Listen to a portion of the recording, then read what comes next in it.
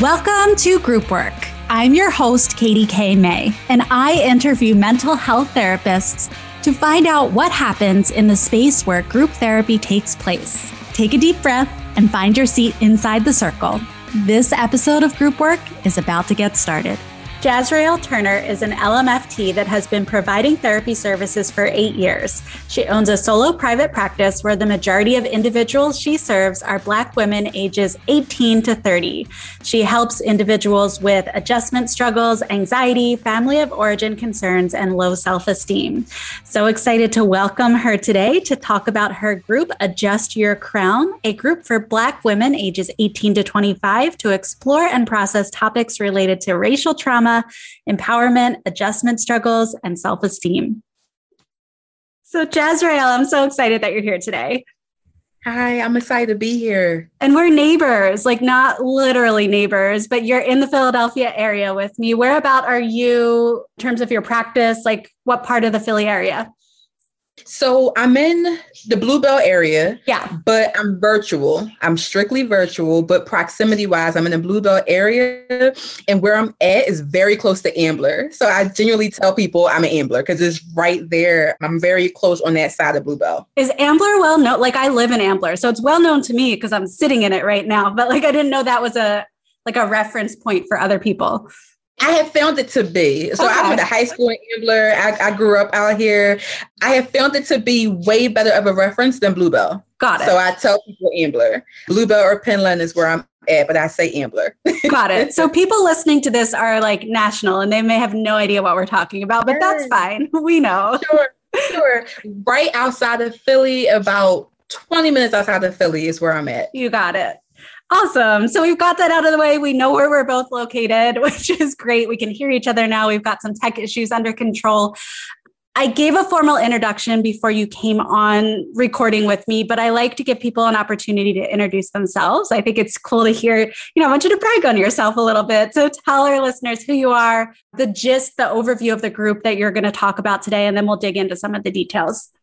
Okay, sure. Thank you. So my name is Jazrael Turner. I'm a licensed marriage and family therapist, and I own a private practice. So I'm in private practice. And like I said earlier, it's strictly online. Everything is virtual. So my group is virtual. My practice is virtual. And it's all been virtual probably since the pandemic started. June 2020, I have been strictly virtual, and I'm going to be virtual for some time. So my background is in working with a range of ages, diagnoses. I've worked in agency settings, university settings, and now I'm in private practice, and I'm really enjoying it. I found my home here in private practice, and I genuinely work with Black women ages 18 to 30 in my practice. I can see on your face, and I want to describe for listeners, you light up when you're talking about your practice and the population that you serve, and you can tell that it really is, it's authentic and a unique ability for you to be in this space. I can just read it all over you. So that's awesome to see.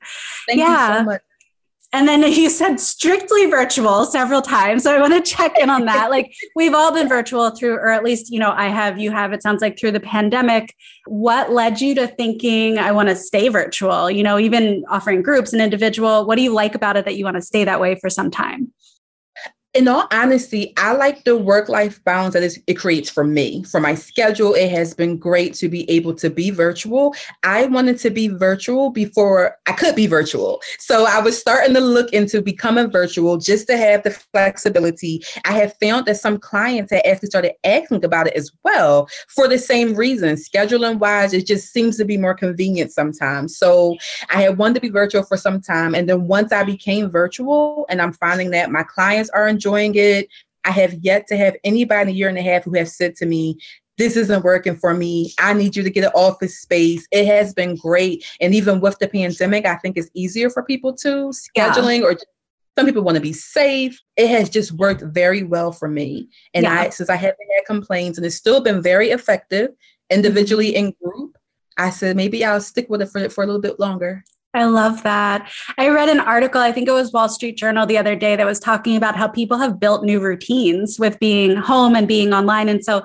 I'm thinking about your population, especially women 18 to 30, they've built in their gym routine or, walking their dog and then having to give those things up for travel. It sounds like you don't have to right now because of the accessibility of being online.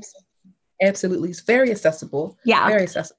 Mm-hmm. So before we talk about your group, I want to learn more about you. I usually ask people, what's a fun fact about you from high school? So what's something, Jezreel, that you're willing to share about yourself so that we can peek into your history a little bit?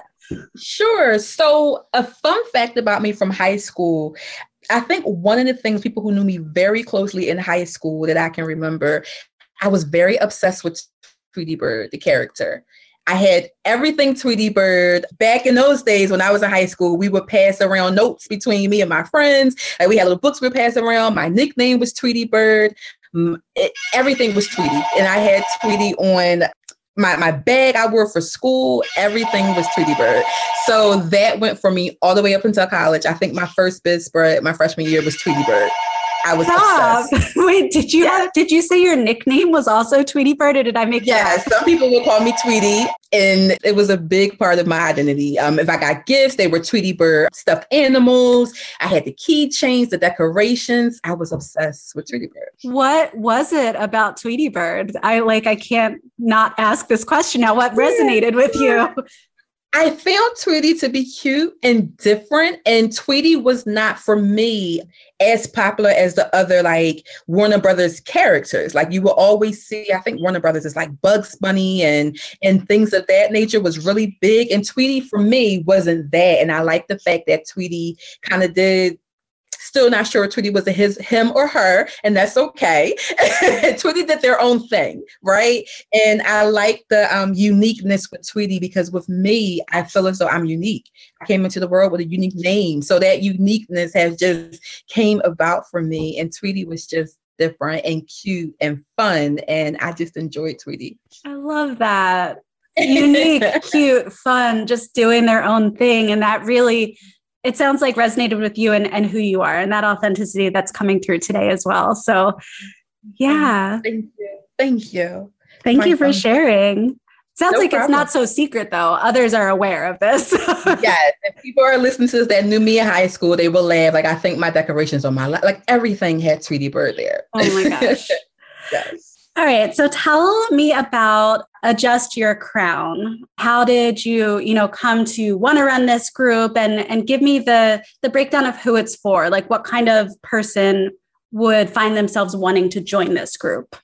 Absolutely. So shortly, I would say before the pandemic. So I probably started the group about spring, summer 2020. Maybe a year before that, I found myself in this space with all Black women professionally to be able to explore topics about race, whether that's in the workplace, outside the workplace, microaggressions, just being a Black woman and everything that comes with that. It was one of the most powerful, prominent settings I've been able to have for myself.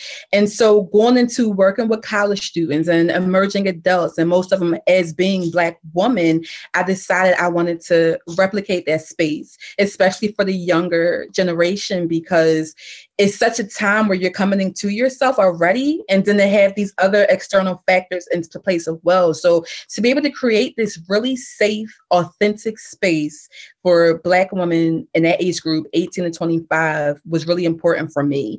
And the name Adjust Your Crown was just that. I think about having a crown and having this confidence, and that crown sometimes getting tilted or knocking off because of things that can come with gender or race or age or all of those things. So Adjust Your Crown is about just that. Having that space to be authentic, having that space to explore topics like racial trauma or just the experience of being a young woman in general as well. That's what came about with Adjust Your Crown and the space I wanted to create. I really like that you're holding this space. I think is so important, and I'm appreciative that it's in my local community to refer to. And I like this visual of adjusting your crown. It makes me think of, sometimes I'll see messaging on memes or social media that are about like strong women help other women adjust their crown. They don't like laugh when it falls off. I know that's not exactly what those things say, but like that idea that we're there for each other. Sorry, go ahead. Yes, no, I said absolutely. You're so right. The same memes, I've seen them as well. And I really did want to have something just like that to fit. That's where the name even came from. Yeah, I think it's beautiful. I think about the lived experience of women and I can't speak to the lived experience of a Black woman, but what I'm imagining is, having that space where other people accept you for who you are and are there to support you and foster your growth, and not the underlying message of a hope of failure or microaggressions or anything like that may show up in other spaces that these women are in. Absolutely, for sure. Absolutely. I agree. What would somebody be experiencing that would prompt them to seek out your support? Is it, really a match of demographics and life transitions and experience? Or have you found that there's any kind of patterns in terms of when people show up, this is what they're going through and this is why they're seeking this group? Absolutely. I have seen a pattern. And because of the age group, 18 through 25, a lot of the women who have reached out to me have been college students. And that pattern of, hey, I want to have this space where it's run by a Black woman. There's Black women in this group for me. I don't see a lot of options for spaces like that. So the pattern has been that, hey, I see there's this space and I want to be able to be a part of this. I want to be able to explore this space and then have this authentic, safe space. That's been the pattern I've seen. Yeah, I love that. Yeah. And you specialize in college students, or you see a lot of them. So it sounds like that's really, they love you. Yes, I hope so. Well, if they keep coming back, I think that the evidence is there. So Thank you. Thank you. Is there anyone that would not be a good fit for this group, even if they met some of that criteria that you would be like, oof, I can't help you in this way? Absolutely. So for me, there's a couple things I'm thinking, because I do a screening process for my group for this reason, because the group is very intimate. I keep it small, like the number wise, and I also like it to be, it's a closed group. So when people call for the group, one of the first things I ask, how comfortable are you with showing up?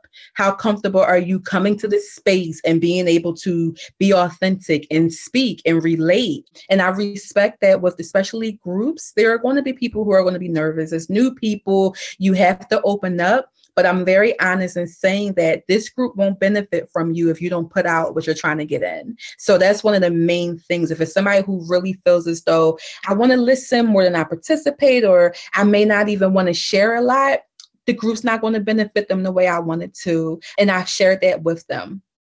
Do you find that, I'm glad you gave that example of some of those behaviors that would be them not showing up versus showing up. Do you find that people are generally self-aware enough to know that in advance, that they know whether they're able to participate?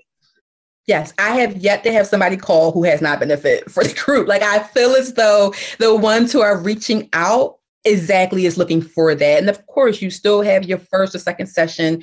People are still getting to know each other. But for the most part, they are coming with this awareness of, this is what I want. This is what I'm looking for. And I'm going to participate in this group. I've really found that pattern to be with the people who reach out. I think that speaks to your marketing and how clearly you're articulating what the group is and who it's for, is that the people reaching out are already the right match because you're talking about it accurately. Awesome. Thank you. Yeah. It's coming across for sure. Yes. Okay, great. Tell me some numbers. So I heard closed group. I heard you keep it small. What size is small for you? And if it's a closed group, is a certain number of sessions? Like, give me some of those details. Yeah, no, absolutely. I've had the group be as small as like 3 people to as big as about 8. And I wouldn't really want it to go past 8. I really think anything past that wouldn't give me that intimate feel that I'm looking for.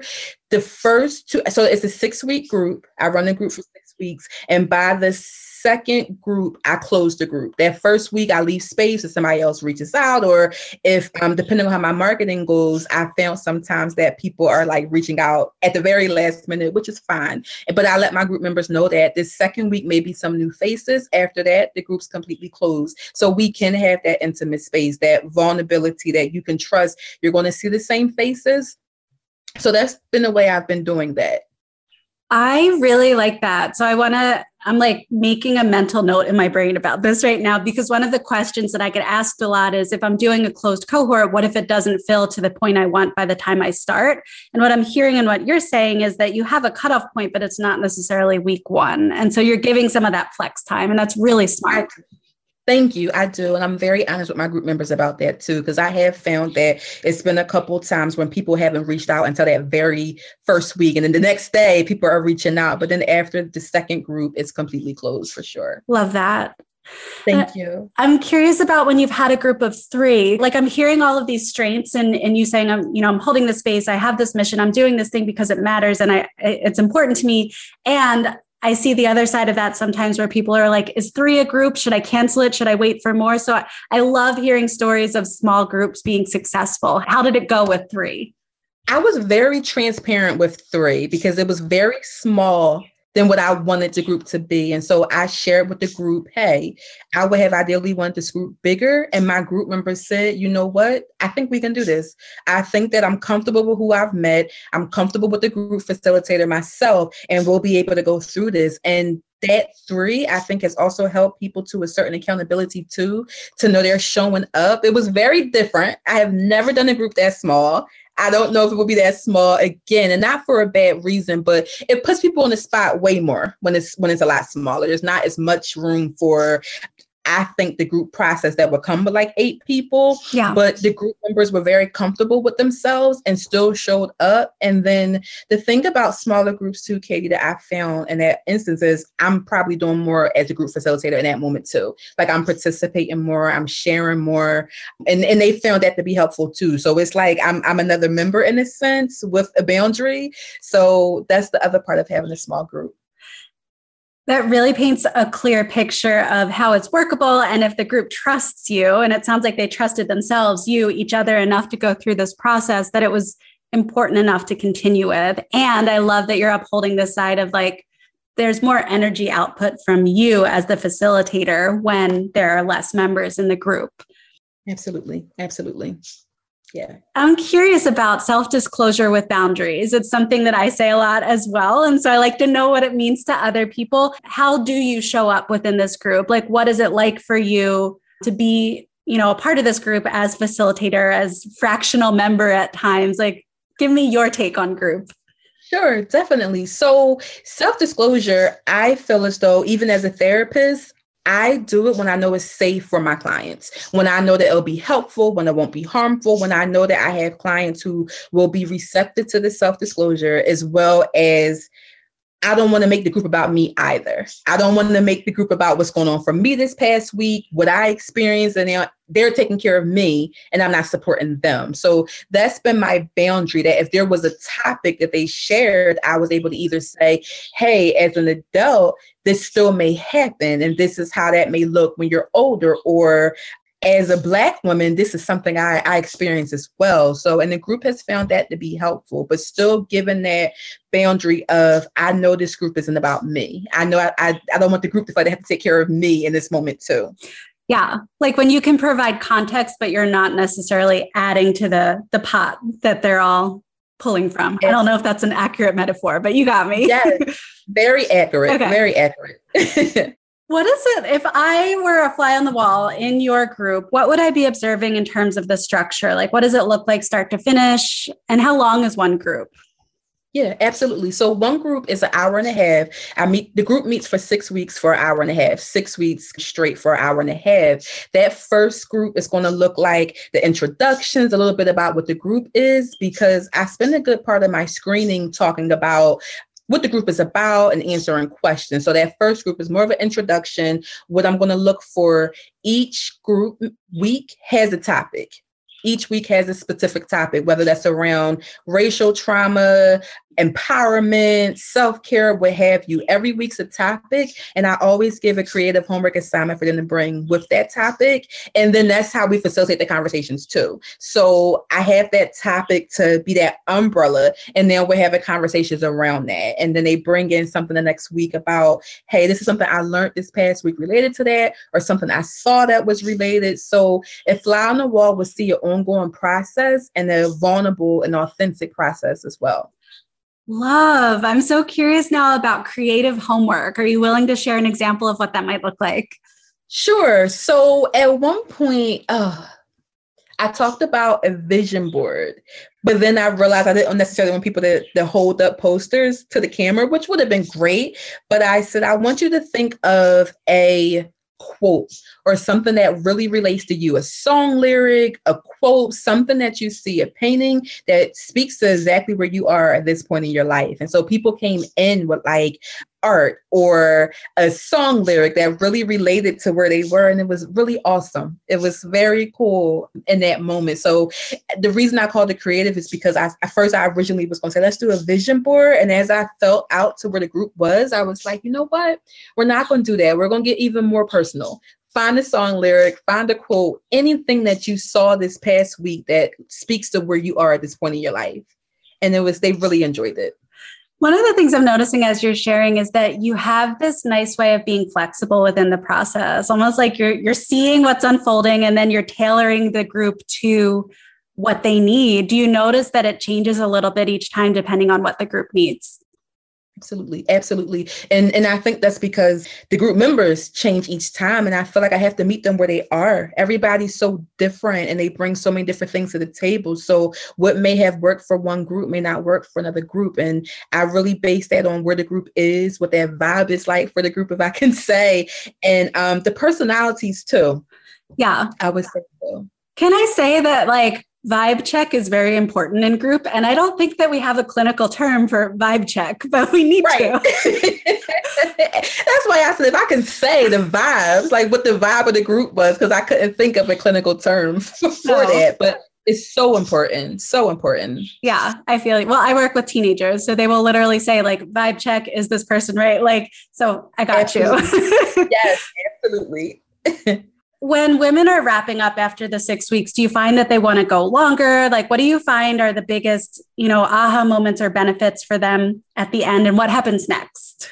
Absolutely. So that's a good question, because I have found that people have wanted to either go longer or come right back for the group. And for me, even though I specify the group to who I'm working with, generally my topics are going to be the same. So not that I have discouraged people with coming back to the group. I've more so said, let's look at how we can apply what we learned in the group with where you are in your life right now, with relationships you have, with conversations you have, with the goals that you have for yourself. And if you ever feel like you want to come back, you can always reach out to me. That's where I've kind of left it at, opposed to just automatically saying, yes, come back for the next round of group, because it's different for the people, but my topics, how I have my group structure is pretty much the same for each week. Yeah. It sounds really intense. Oh, I'm sorry.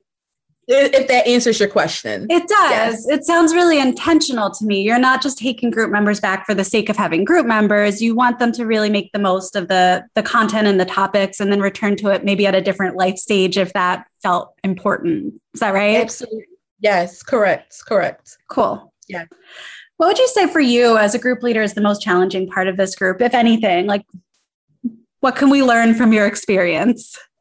Yeah, well, I know for me, to be honest, as much as I have enjoyed virtual, and a lot of people are sometimes skeptical about that at first, especially when it comes to group. And I'm thankful that I've had the young woman call me, be very honest about that, to say, I've never done an online group. How does this work? How is that different? Not only reassuring myself that this is going to work, that this can be as effective, but trying to assure the group members the same thing. Like giving them in that first phone call, this is how I work to make sure this group is still effective even online. These are some things that I try to work to eliminate from happening, whether there's issues with technology or what have you, just trying to reassure myself and my group members, online groups can be just as effective as in person, just as effective. Yeah, I think I agree 100%. And I'm glad that you're doing that education and that work in advance. I think I'm just thinking about like what that initial fear is that might be missing for people in terms of the depth of a group or the ability to connect or seeing everyone's face and then anxiety about who's going to talk over each other. It sounds like you really beautifully handle a lot of those things in the orientation piece. Yes, absolutely. Because everything you just said are concerns people do have about online groups.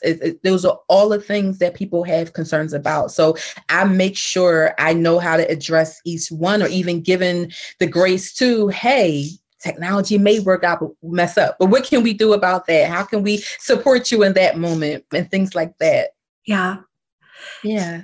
It's the golden thread that you've woven through everything today so far, Jezreel, is your authenticity in the process and just showing up as you are and being honest about what's going to unfold and letting people feel empowered to be a part of that process if it's right for them.